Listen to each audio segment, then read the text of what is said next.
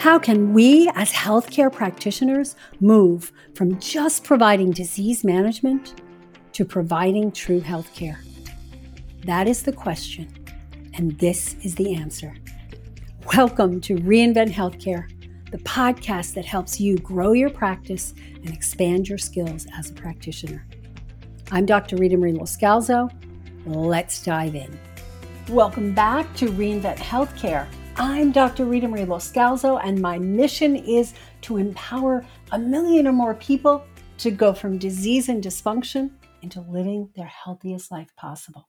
And I realize that I can only do that by empowering and educating health and wellness practitioners like you. I passionately believe that just about every disease can be prevented or reversed. So if you are struggling with fatigue and adrenal dysfunction, or you have patients or clients who are struggling, this episode is just right for you. Before we get started, I want to remind you about the adrenal resource guide that we created for you.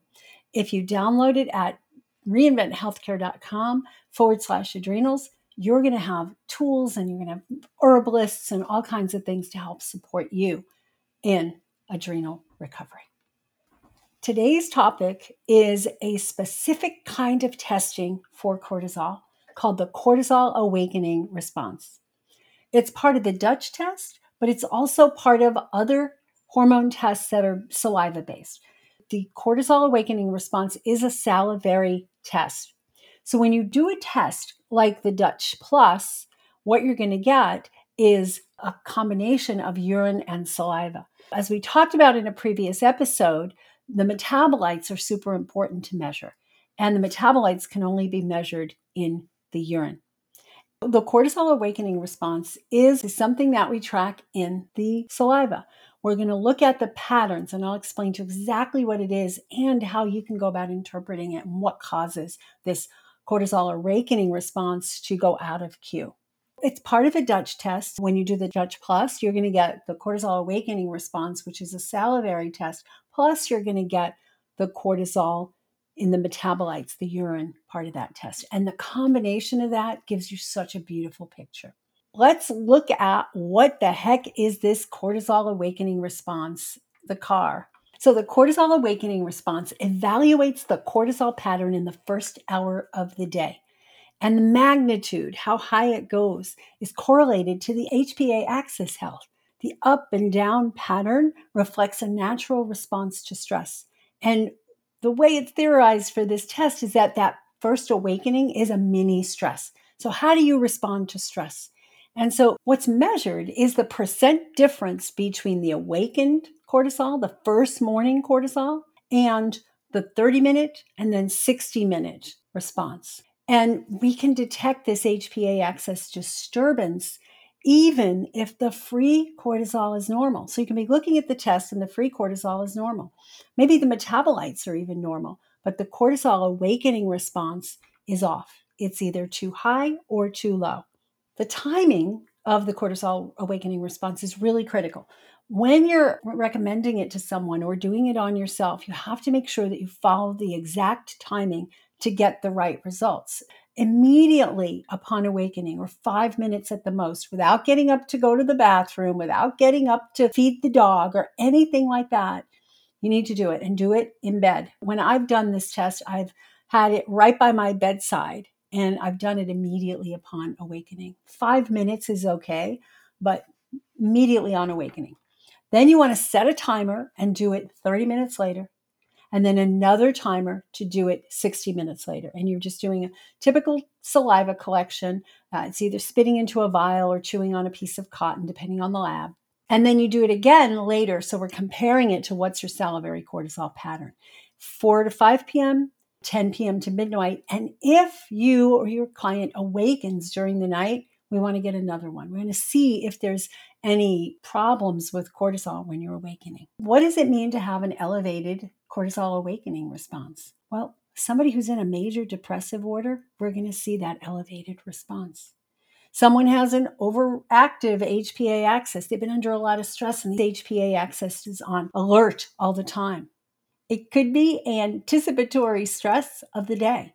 Say there's some important meetings or some things that are stressful that you're thinking about when you wake up. That could cause that to be a higher response.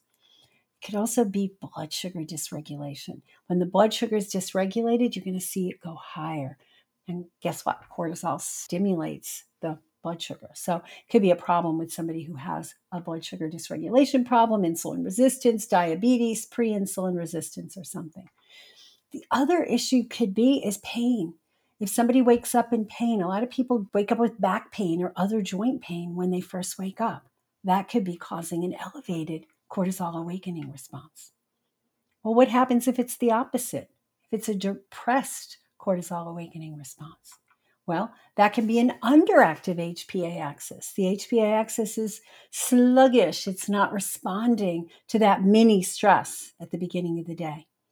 It could be psychological burnout. Somebody's just been through a really big ordeal. Sometimes we see this in business people who have just gone through like a merger or an acquisition or a project that causes them to get stressed and then they burn out. It could be in seasonal affective disorder. People who are very sensitive to the lack of sunlight in the wintertime, especially in northern climates or in the Pacific Northwest, where there's a lot of gloom and doom in the wintertime. If they have seasonal affective disorder, you might see a blunted response. It might be sleep apnea, waking up, breathing problems throughout the night, poor sleep, and it can also be PTSD, post-traumatic stress disorder. So any of these things need to be investigated further.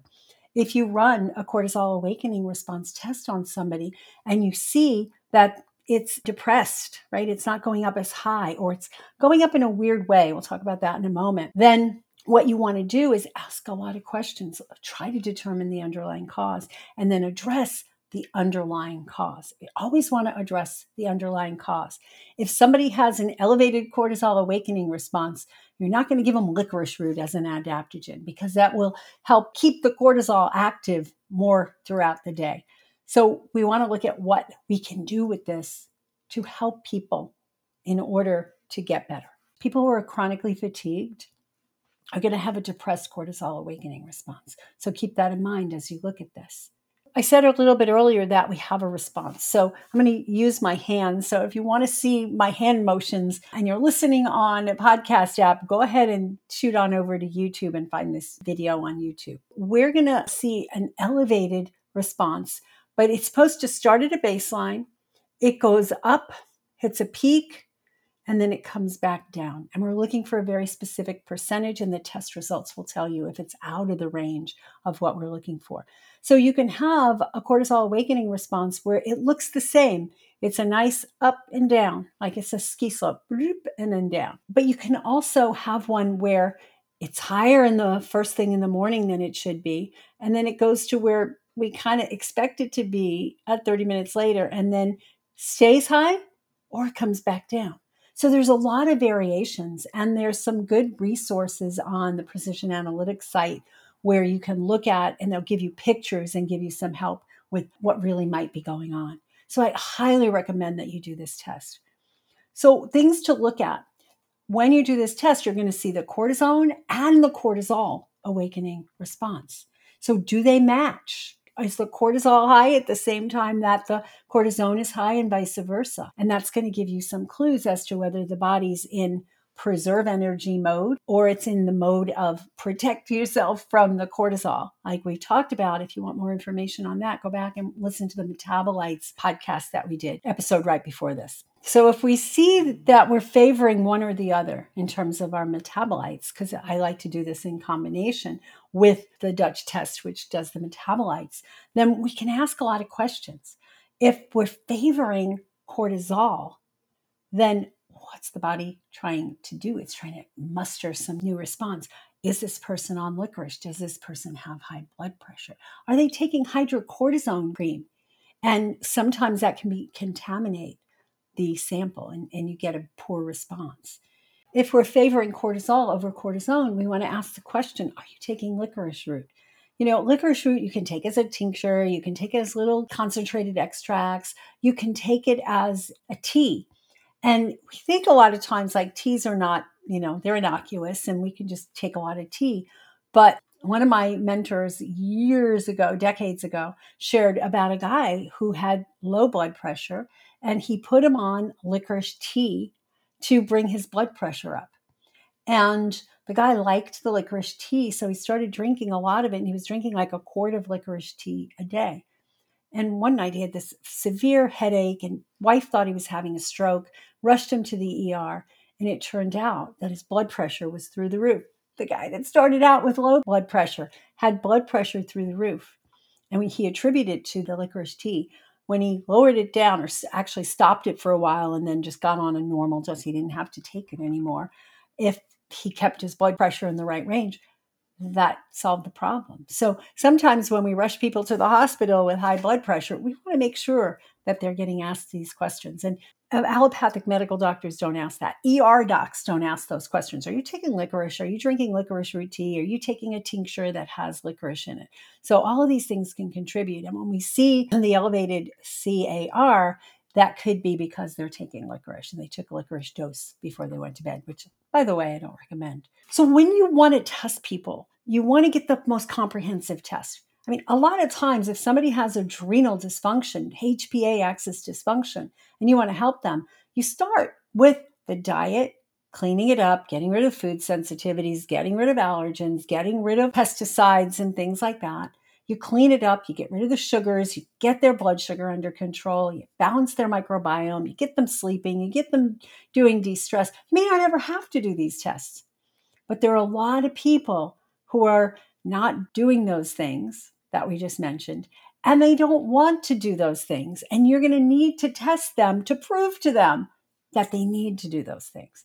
And then there's people who are doing a lot of the right stuff and they're not getting results. So you want to dig and go underneath the hood to figure out what's actually going on with these people. Testing is part of the process. We've been talking about adrenals. I would highly recommend that you download my adrenal health resource guide at reinventhealthcare.com/adrenals and get more information, get lists of the various tests in the labs that do them, get lists of various herbs and when you would use them and when not, so that you're educated about this. And the testing is phenomenal information for people who have been struggling for a long time and they're not getting better by the approaches that they're taking. Learn how to do this. This is giving you a great starting point. If you want to go even deeper with this and learn in our practitioner training programs, visit inemethod.com to learn more. We share, we give me samples and examples and case studies and so much more that you can learn to go deeper and deeper with how to handle these hormonal imbalances. So you have the power to change people's lives. We are the ones that are going to go out there and reinvent the system, make the broken disease management system into a true healthcare system so that everybody gets the right, everybody gets the privilege, everybody gets the ability to be healthy and happy. So take charge, and until next time, shine on. Thanks for listening to Reinvent Healthcare. We are part of the movement to change healthcare for the better. If you liked this episode, leave a rating and a review. And for more resources to support you in growing a thriving and fulfilling practice, visit our website at inemethod.com.